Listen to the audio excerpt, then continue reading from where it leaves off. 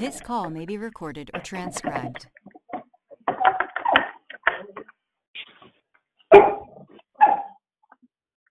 Hello? Hi, Ernie. Hello? Hello, Ernie. Hi, Ernie. Can you hear me, ma? Hello? Yeah, 1 second.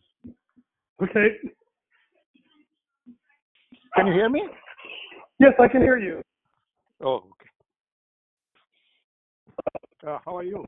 Testing. Testing 1, 2, 3. Yeah, I can hear you, ma. Okay, I can hear you now. Yeah. Oh, okay. All right. Must be a dead I zone. was ready for the. So finally, it's been a few weeks trying to have this call. Well, I think we had one call in the last 2 months, it seems like. I think so. But anyway, this is it, the big finale, chapter 11, I believe, the last chapter of Round the Bend by Nevil, Shute. And last time we were having this discussion with a little bit of confusion about, so just to summarize the book to date, it's about this guy, Connie. He's a half Chinese, half Russian airplane mechanic who found, cult's probably too strong of a word, let's call it a movement, sort of synthesizing Asian religious beliefs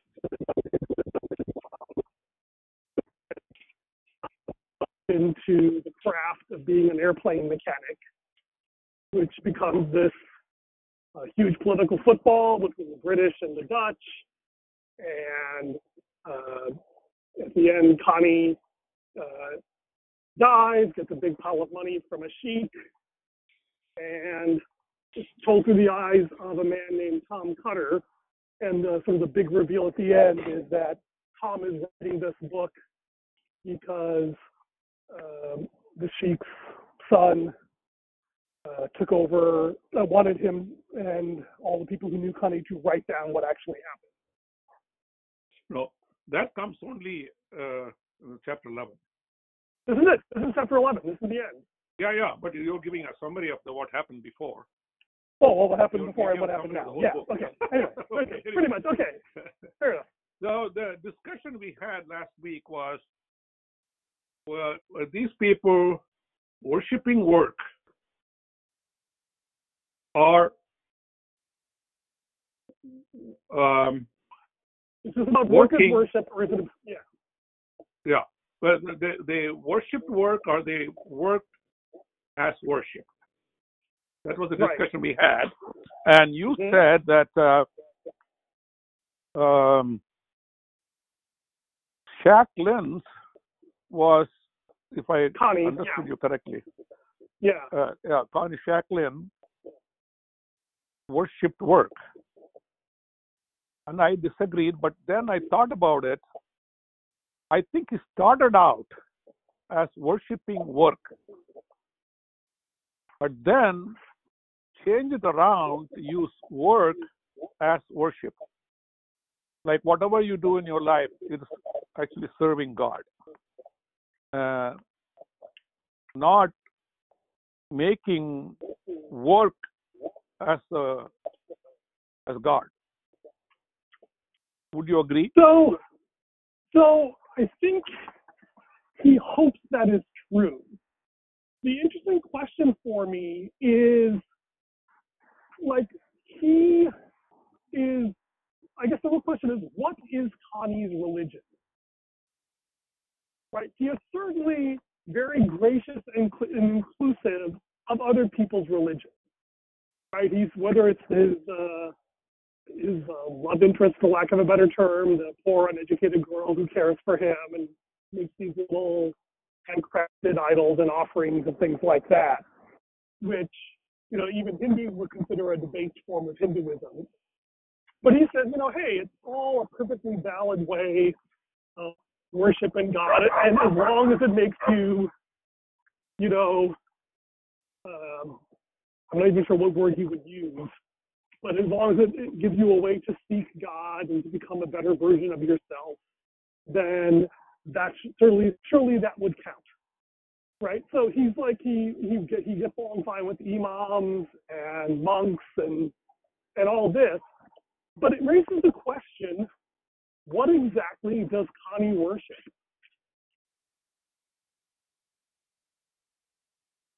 Yeah, that's still there?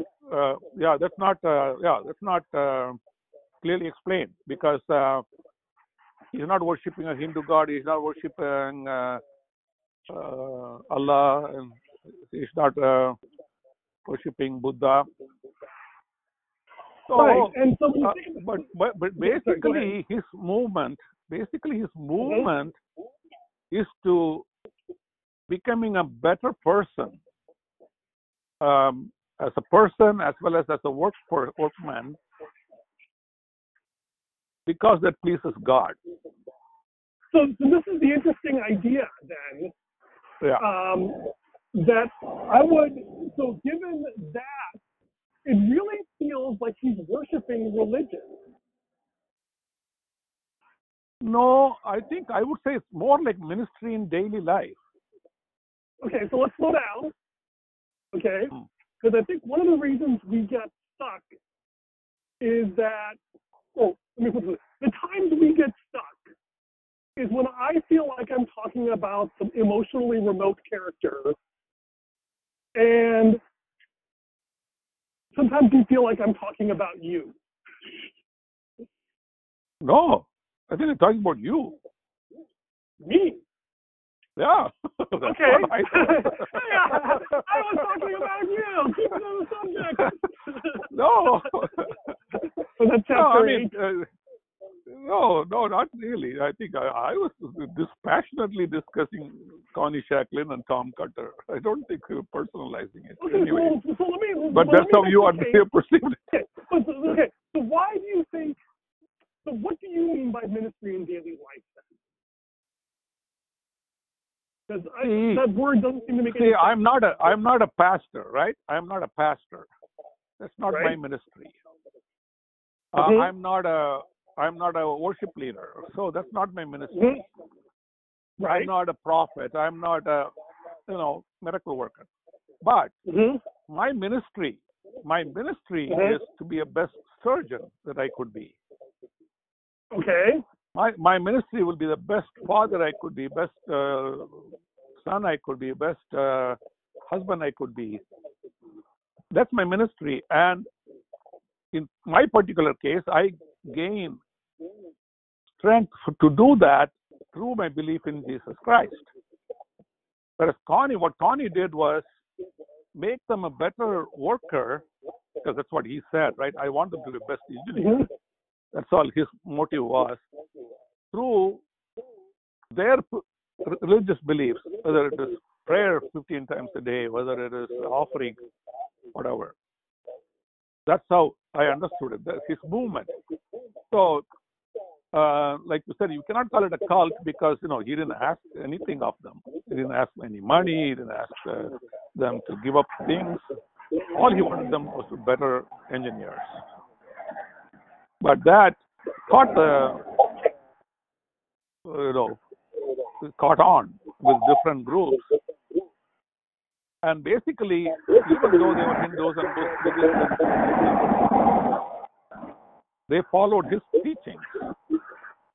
And that's the amazing thing. Everybody could adapt it to their own religious beliefs. But religion definitely plays a part in this. That's how I understood it. Okay, so I have good news and bad news. So the good news is, with that definition, I will accept your point that what Connie is talking about is ministry in daily life.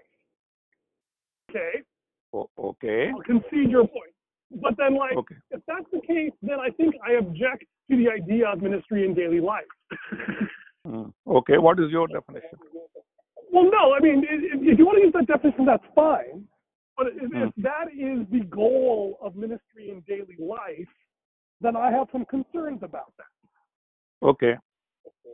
So the way I heard you describe it, and I may have misheard you or you may have misspoke, so let's keep it open there. It sounded like you said that you have a series of roles, and your goal is to do the best job you can in those roles, and that faith in Jesus Christ is a means to fulfilling those roles. I'm not sure if what you meant to say, but that's what I heard. Not means. That's the main motivation. Is the motivation? Yeah, because is the motivation said, love your neighbor as yourself.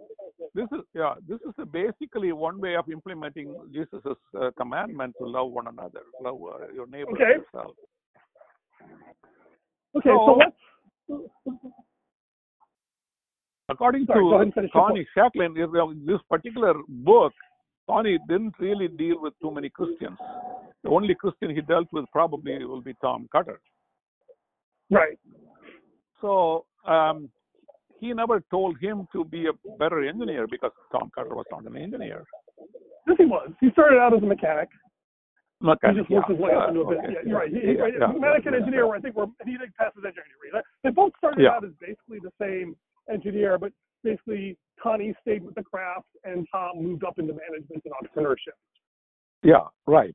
But Tom. So suppose he had. We were going outside the book, but suppose he had talked to Connie deeply. He to Tom Cutter, he would have said, I want you to be the best air.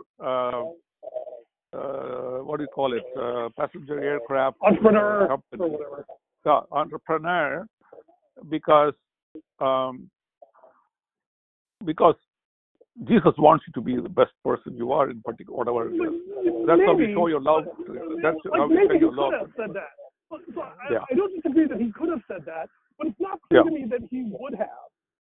Right? Is that Connie really seemed to care a great deal about being an airplane mechanic. Yeah. And not care a whole lot about anything else.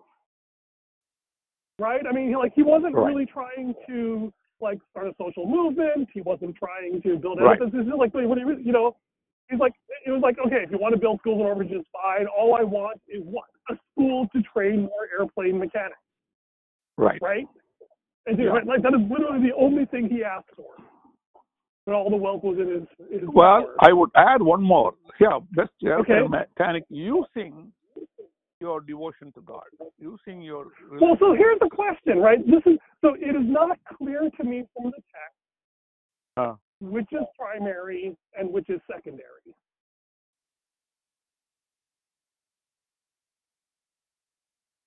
I mean, certainly we can believe it's one or the other, but it's not clear to me that the text is definitive that it's one way or the other, right? Because clearly he was interested in religion even before he, started his movement thing.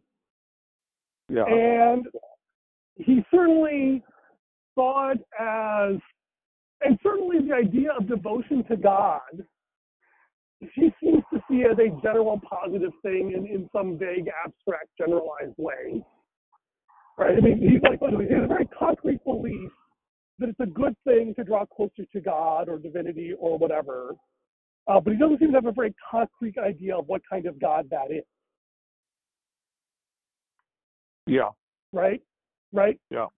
And so helping people find meaning in their work, helping people to find congruence between their traditional belief systems and the modern mechanized Western world of work, those are clearly very important to him. Yeah. Right? Yeah. So I want to go back on this point because I think it's very important to me. And I think there's some areas where if we can either find a way to agree or at least articulate where we disagree, I think this would be very helpful for me. Okay. So let me go back to what I said before, is that, so the phrase that you were comfortable with was that seeing faith as a motivation for doing good work. Yeah. Right? Now, there's a couple things that are interesting about that, okay? One is that I think you have a more expansive definition of good work than Connie did, right? Connie, in both his teaching and his practice, the choices he made really seemed to make it clear that doing the work was more important than having relationships. No, he combined both. Give me an example where he showed that he valued relationships at least as much as work. Relationship. Because I can give you a half dozen God. examples of the opposite, right? Yeah, no, where he explicitly said, no, I'm going to give up relationships because of this work I have to do. Right? Every character in this book, basically, and they're reluctant about it, they're not happy about it, but they all feel that they must sacrifice relationships for the sake of the work. Okay. Right? That is the tragic nature of the story, right? They consistently, and it's like, okay, well, if I have to choose between having a healthy relationship that makes me happy and doing the work, I will always choose the work because that's the noble, heroic thing to do. Right? Tom Cutter does that when he's going to go back. Denza does that when she joins a convent. And Connie does that when he doesn't, marry this girl. Yeah. I agree with you there. I agree with you there. But that's their personal life. But Connie's teaching was, when you are doing the repair of the aircraft engine, you pray to God to give you wisdom. So that's an interesting point there. Okay, so in Connie's theology may not be the right word, but Connie's religion, I think that's a fair word. In Connie's religion, doing work is good. Doing good work is good. Doing it for God, and perhaps even one's relationship with God through religion, is a good thing. And it's an important thing. It is the thing to be honored and celebrated and pursued. Relationship with other people, other than doing good work, did not seem to be a significant factor in his teachings. Right. Yeah. He was not interested in that. Yeah. So neither in his teaching nor in his practice or his choices did he really place any particular value on relationships with human beings. Yeah. Well, hold on. I'm in a dead zone here, but keep talking if you want. Okay. Can you hear me though? I can hear you. Yeah. Yeah. See,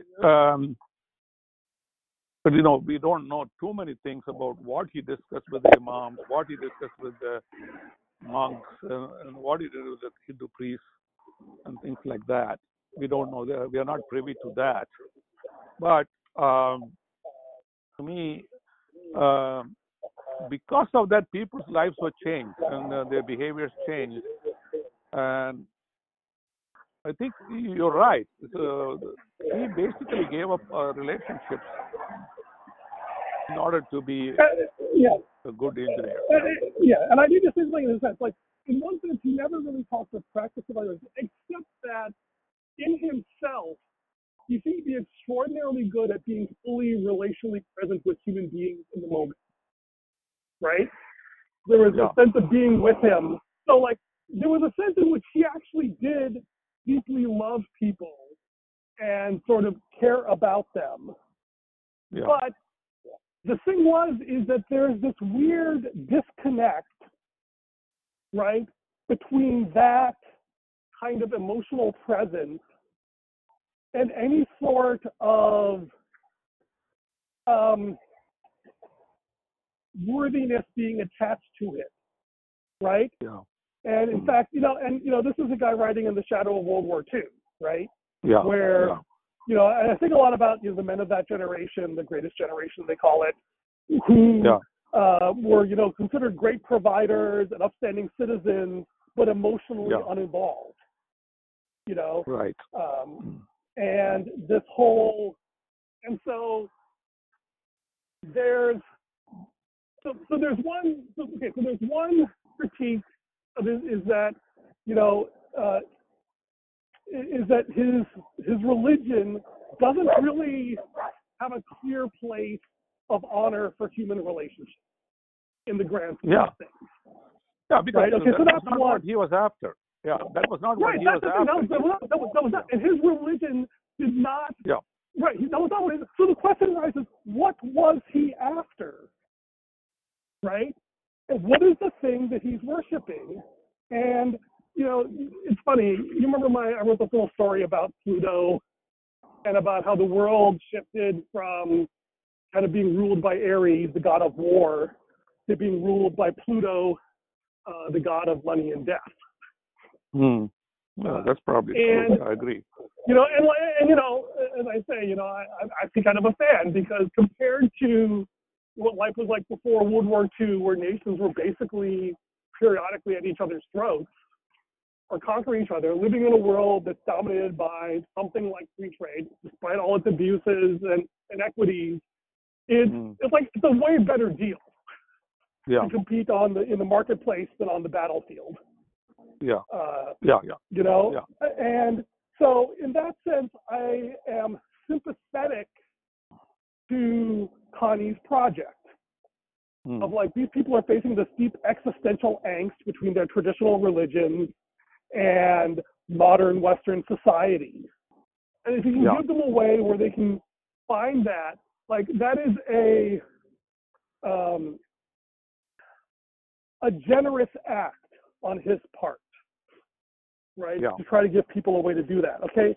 But the flip side of that, though, is that he pays a heavy price for doing that. Definitely, right. And what's more, the thing is that so too does society, right?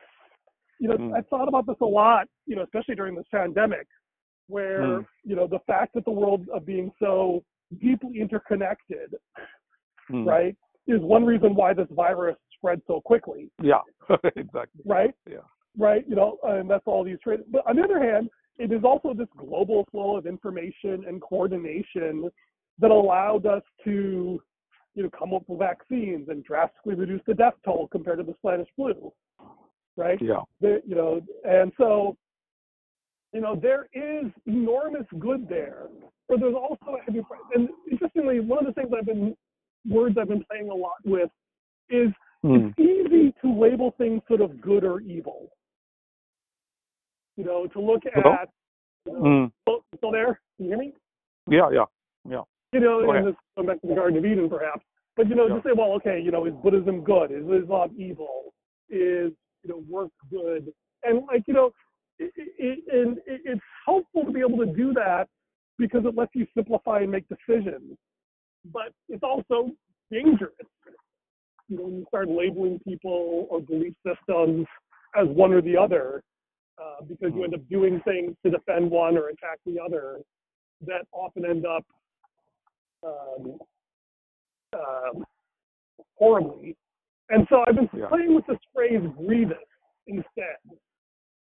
It's like, okay, this is a wonderful thing, but there's something sad about it as well, and something grievous and something regrettable.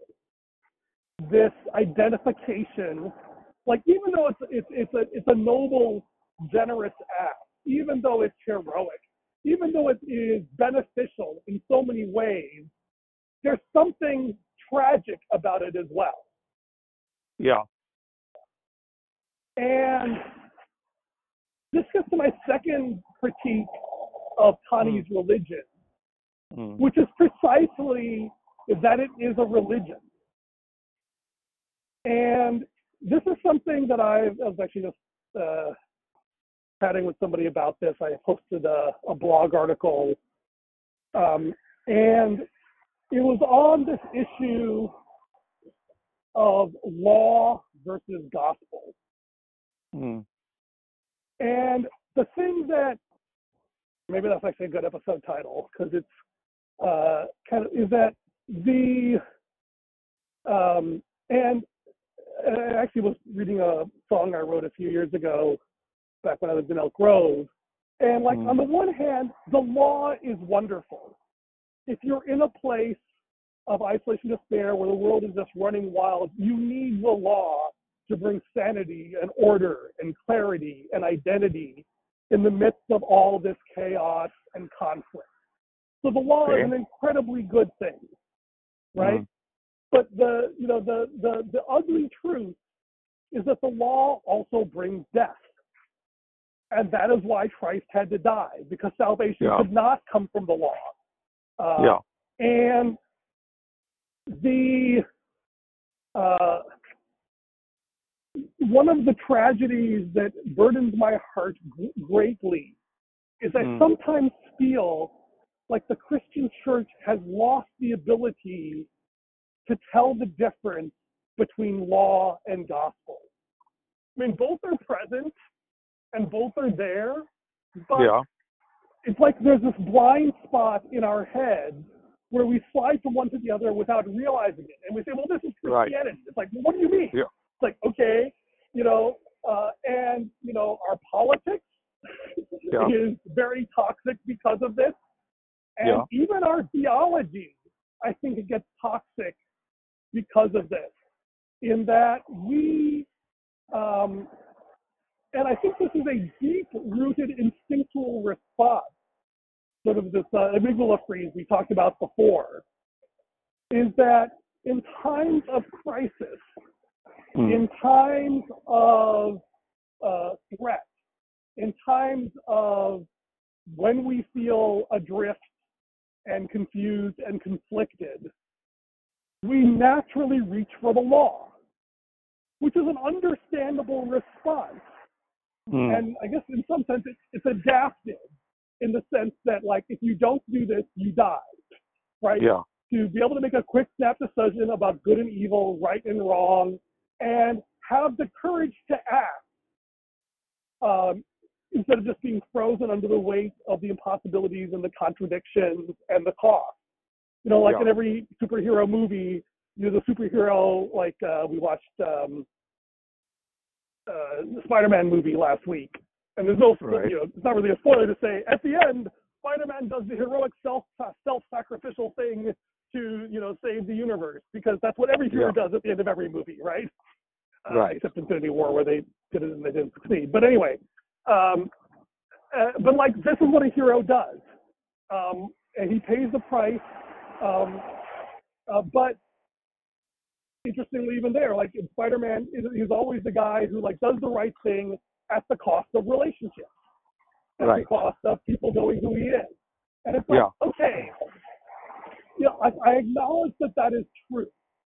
Okay, that there is a thing there that is worth doing, but there's a, and in the movie there's a lot of tension between Spider-Man and Doctor Strange on like, okay, it's one thing to say, I'm going to pay the price for this, but then other people have to pay the price too. And is it, do we have a time, do we dare take the risk to find a better way? And the thing that that grieves me is not that we sometimes have to resort to the law, but that we, I guess maybe the right word is we fail to grieve that. Is to say, we had to do this, and it was necessary, and it was the best we could do at that time. But it still, had some horrific consequences, and we need to grieve that. And then my definition that I got from my friend Janet, the definition of grace is the ability to do better next time.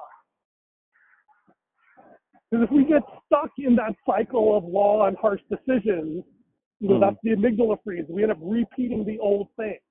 And the question is, okay, well, next time, how do I grieve and heal that that wounded part, that the part that I needed to help me do this hard thing, so that we can do better next time. And this was the reason I did a little mini fan fiction piece about what if, Tom Cutter had met a priest who had also had a tragic failed marriage and was able to speak some sort of peace and healing and redemption to Tom Cutter.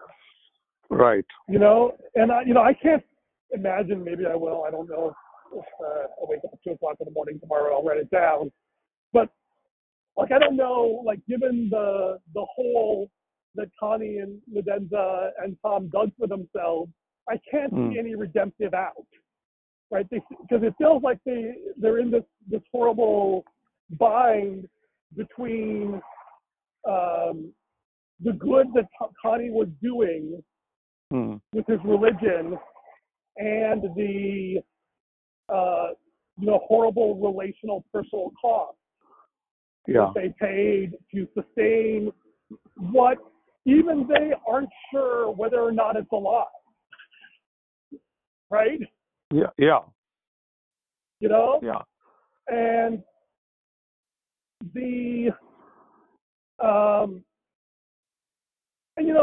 let's just talk about the elephant in the room. You being a doctor was a wonderful thing, right? You coming to America, giving us all these opportunities, building us this house. I was just reminiscing about, in the late 70s, early 80s, whatever it was, we bought a house and we got a video game and a microwave. It's yes, we finally arrived. We've achieved the American dream after, a decade or more of, not being sure if it was going to work, right? There was enormous suffering and sacrifice and, incredibly hard work. All the sacrifices you had to make, in order to create this life for us. And I'm incredibly grateful for that and, delighted at all the people you helped. But there was also a price we paid. Of course. Well, of course. And one of the things that I wonder about is whether you have had a chance to grieve the price that you paid for that. I'm not focusing on that at all. I'm always. I know you're not, my father. Yeah. But the thing that is curious to me, and I want to state this as an observation without a value judgment, is that most of the misunderstandings and conflicts and the times I have felt not seen by you have been around issues related to your career.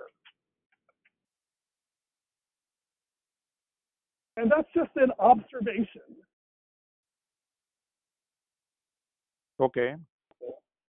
And, one of the reasons we started this project was to work on our relationship, right? To help us talk better and give us a focus for this. And it is interesting to me, and I don't know if maybe this will feed into the next book we choose, that the times where I feel like you can't hear what I say, or perhaps when I react strongly to what you're saying, is when I feel like your identity as a doctor conflicts with your identity as a father.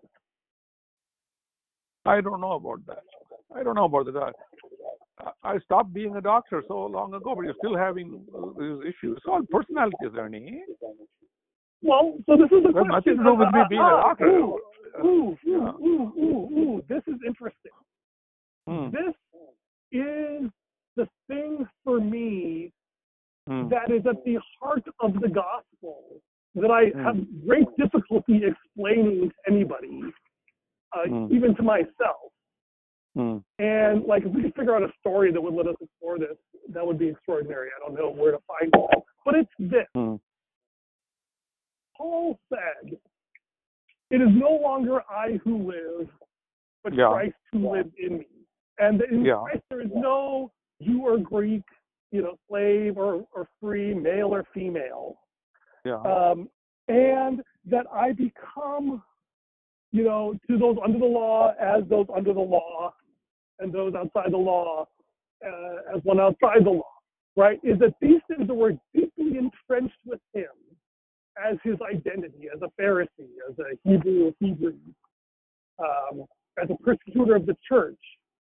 These were things that when they got in the way of the gospel, he understood that this was something that had to die so that Christ could live more fully in him.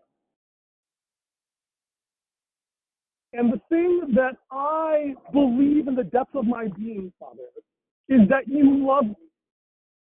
And you want what is best for me. You want to help me. You want to be there for me. You want to love me as Christ does. And you want me to grow in my ability to do that. Yeah. And there are things that I bump into when interacting with you that I see as, this is not the person I think my father wants to be. This is not how he relates to me, how he wants to relate to me. And I don't want to say, you can say it's personality, but that just doesn't really, that's the whole another podcast series I have called Philosophy, is that, personality really is just the roles we like to use. They're not necessarily our core identity. In fact, I actually I was listening to this amazing paper that says, most people think, this is a well-researched, peer-reviewed psychology paper, most people think that, your core personality traits, like whether you're an extrovert or an introvert, are your authentic self. And that if you act differently than that, you're going to feel inauthentic. But they did this rigorous series of controlled trials and said, no, actually, both subjectively and objectively, however we measure it, everyone believes that's the case. But in practice, when they are actually more open and accepting and happy and engaged, they all think that they're being authentic and that's their true self. Is complete opposite to what they predicted. And that what people are being their true self is precisely when they're most open and caring and compassionate and empathic. And all these virtues that, Connie actually demonstrates, that actually, this is the idea that our true self is, and when we feel our true self, is actually when we are most like Christ. And that what we call personality is arguably the coping skills we use when we are in context where we don't feel safe, or that we can be that self. Does that make any sense? Yeah. See, the problem, Ernie, you're right. When we are like Christ is the best thing, but being human, we are not always like that. Well, of course.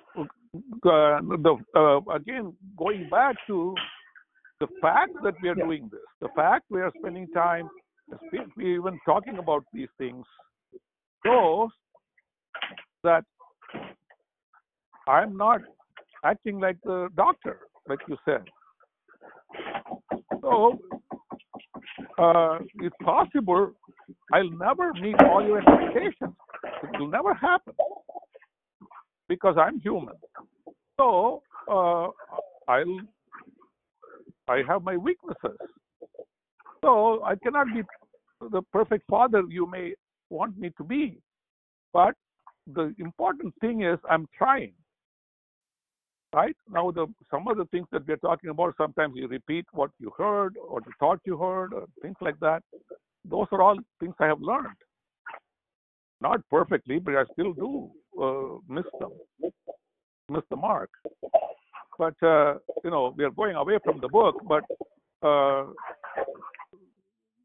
I think I agree with you that, I cannot say you didn't feel that way because you felt that I didn't see you, I didn't hear you. Maybe even I was not there for you because I was a doctor. That's what you mentioned, right? Did I hear you say that? Almost. Yeah. It wasn't because you were a doctor, I was creating a practice, I was building a practice, and I was doing things. So, right. So, go ahead and finish, and then I'll clarify what I actually said and meant. Hello? So, are you finished? Yeah, I'm finished. Yeah, so go ahead. Okay, so a couple of things there, Dad. I think this is really important because I'm not good at communicating this, and I need to learn how to explain this to people. Okay. I don't expect you to be perfect. Okay? I do not expect you to be perfect. Okay, that's the first thing. Okay. Secondly, but this is important because I really believe this and I mean this and I need to figure out how to articulate this in a way that people can hear. Secondly, is that I don't need you to change. Okay, I love and accept you as you are. Okay, that's the second point. It follows from the first. Okay, but I thought you wanted me to change. Well, so you wanted me to see you, wanted to hear you. Right. So here's the thing, right? And this is the thing I'm having a hard time articulating. So I don't need you to change, but I want you, for your sake and my sake, to become more like Christ. Yeah. Right? Okay. And this is a hard tension to hold and to express, right? Because if I express it too much one way, it sounds like I'm saying, well, it doesn't really matter. Whereas if I express it the other way, it's like, well, no, I really need you to do this. And like both of those aren't accurate. And there can lead to all these misunderstandings and confusions. This is why it's really hard for me to express this. And in fact, this is, I think, one of the weaknesses of our theology is that we've thousands of pages written on all sorts of esoteric factors, but this is such a critical aspect of the gospel, and we don't really have good language for talking about it. You still with me? Yeah, but on the one hand, you say you don't need for me to change, but you want for me to change. Is that what you said? For your sake and my sake? Yeah. But why can't you accept me? Why can't you accept me? This is where the word accept is. This is, like I said, this is really hard for me to work with English language, right? Is that what do you mean by accept? Right? That's where it gets stuck. It's like, yes, I do accept. There's a wonderful song my friend Robbie suggested. It says, God loves me as I am, just as I am today, but far, far too much to let me stay that way. Yeah, that's definitely true. Yeah, with God, yeah, right. definitely. And that's the way that I want to accept you. That's exactly the way you should do it. That's exactly the way you should do it. You accept me just as I am, and then we grow together. Right. Okay. Right. So communicating better, conflict resolution better, all those things. But that's the way it should be. You don't put it as a condition for me to change before we do those things. Right. Yeah. Right. That's the basic theology, right? That's the basic. Right, that's the basic theology. But I think and this is the point that is again, one of these subtle points that's hard to articulate, but I want to try, right? Which is that there are certain things we can't do until you've grown in those areas, right? So there's certain things I can't say to you because I don't think you're able to hear them, or I don't feel safe enough to share them. Okay. And so that's why, like, we're having these indirect conversations around books, because, like, okay, yes, the desire for a relationship is there. We want to embrace and build on what we have, but we're also acknowledging that there are certain things that, the C.S. Lewis says, we can't speak to God face to face until we have faces. Right? So it's one thing to say, yes, of course I want a relationship with you. I value the relationship I have with you. I celebrate the relationship we have. We have an extraordinary relationship, my father. Okay. I am so grateful for that. Okay? Yeah. But there's so much more that it could be that I believe that you want.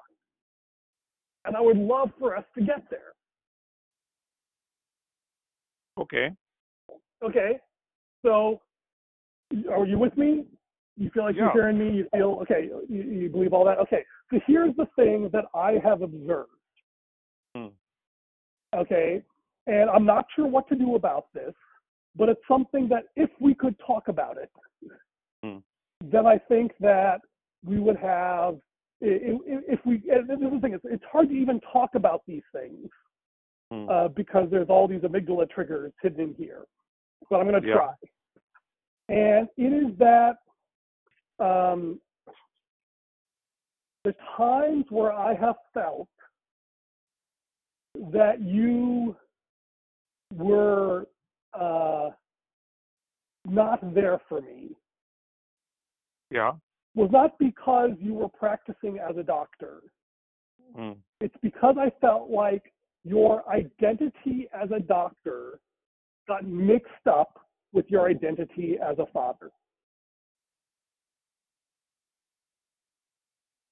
And the two, because I think you had to spend so many decades of your life leaning into that medical identity just to survive and, in your career and provide for us as a family.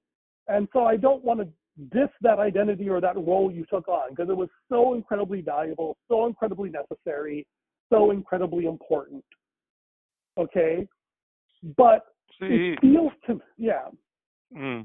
go ahead. But at the same time, that identity is something that, and I don't understand why or how, but I could point you to several episodes during this book series where I feel like this happens, where something triggers your amygdala, and then I feel like you're not hearing what I said. You're disagreeing with me. You're arguing against something I never said. Like, this happened to me many times, 3 or 4 times during the course of this book series.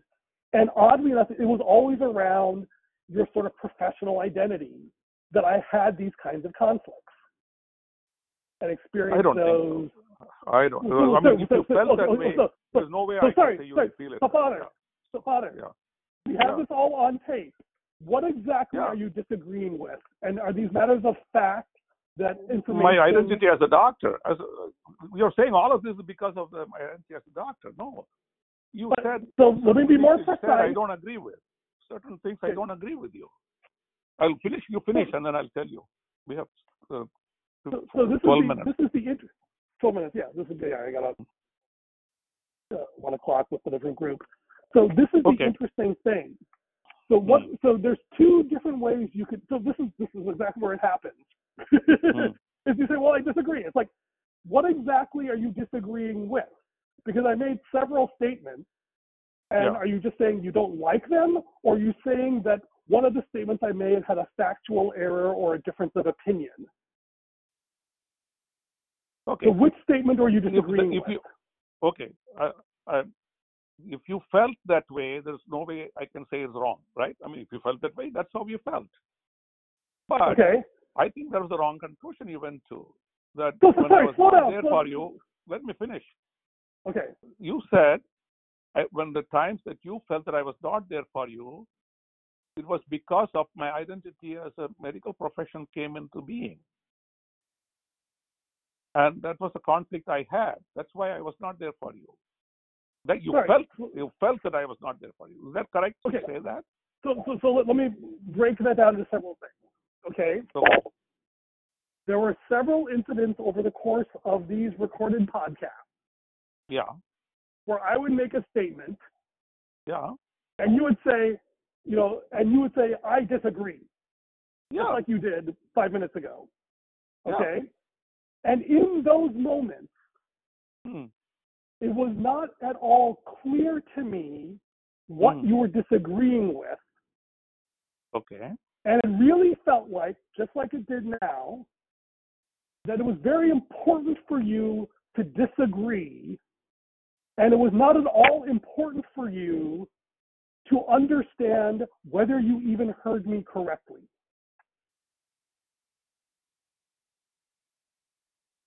That's why we repeat things. Yes, I understand. We repeat this over and over again, and it hasn't gotten any better. Okay, so first, this is the phenomenon I'm talking about.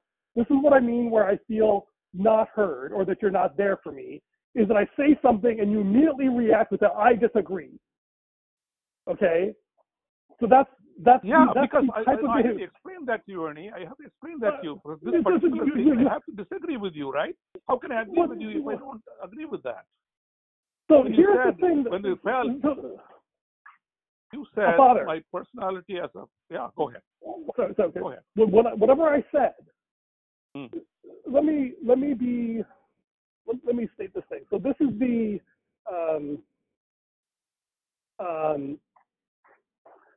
this is the thing that, let me give you a counter example.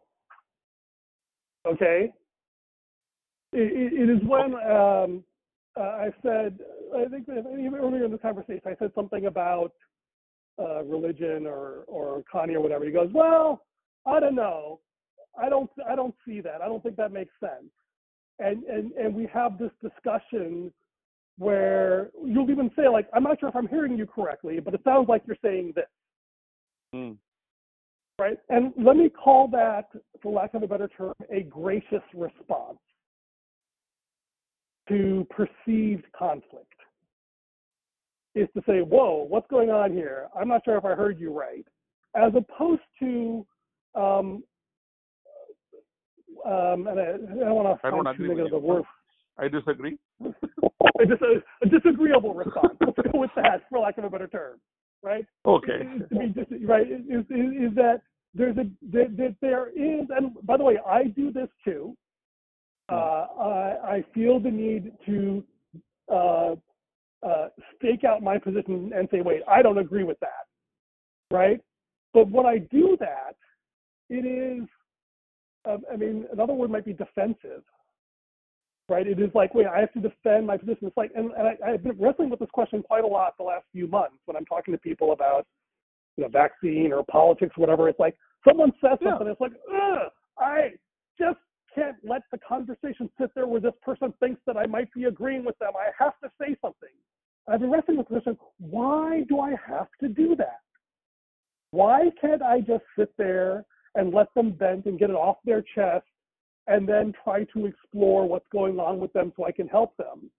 And the answer I have come to is that when I feel, and sometimes I do, which is interesting, is that somehow there's a combination of how secure I feel about myself and how secure I feel about the relationship. That if I feel very safe with the other person and very secure within myself, then I find it easy to act graciously. But when I don't, then I find it very tempting and easy to react defensively rather than graciously. Did that make any sense to you? I agree with what you said. That's how you feel. And what you said is right. But when you say something about why I did things that I did, and I have to explain to you that may not be correct. So I'm open to I'll the give you an example here. So, okay, sure. Yeah, if you do it in 2 minutes. Example. Yeah. You said that when you felt that I was not there for you, it was because I was my medical thing came in there. I wanted to provide for the family. I wanted to build up a practice. I wanted to do these things. That's totally not correct. There may have been part of that, but I really was doing what I was doing was helping people, learning how to treat the diseases, how to cure conditions, and I was involved in that. Not Father? Yeah. But that is not at all. Trying to be a good father, good husband, and good church member, good follower of Christ. It was all there. It was not just my practice. Was not my religion. So I was not saying that, and it didn't occur to me that that might be true until you just said it yourself. Because the funny thing was, I was not in any way talking about that, Father. That was not at all what I was trying to say. And the fact that you brought it up and dragged all that in there was totally not my doing. No, I understand that. I think we don't have time for this, but we completely missed the chapter at all. We have to do it all over again because we went off on a tangent. But I think I'm going to listen to this and write down the things that we said, and then I'll reply to you. That would be amazing. Thank you, Father. I will Yeah. send you the link once I post this, Yeah. and then we can do a sort of an epilogue. And if there's anything in the chapter that you want to comment on, we can do that too. All right? No, I think we should do the chapter. We didn't touch the chapter at all, so we should do it again. Yeah. Okay. Love you, Okay. Father. Love you, man. Can I call you when I finish here? A couple of questions. Sure. Just real quick. Bye. Okay. Bye.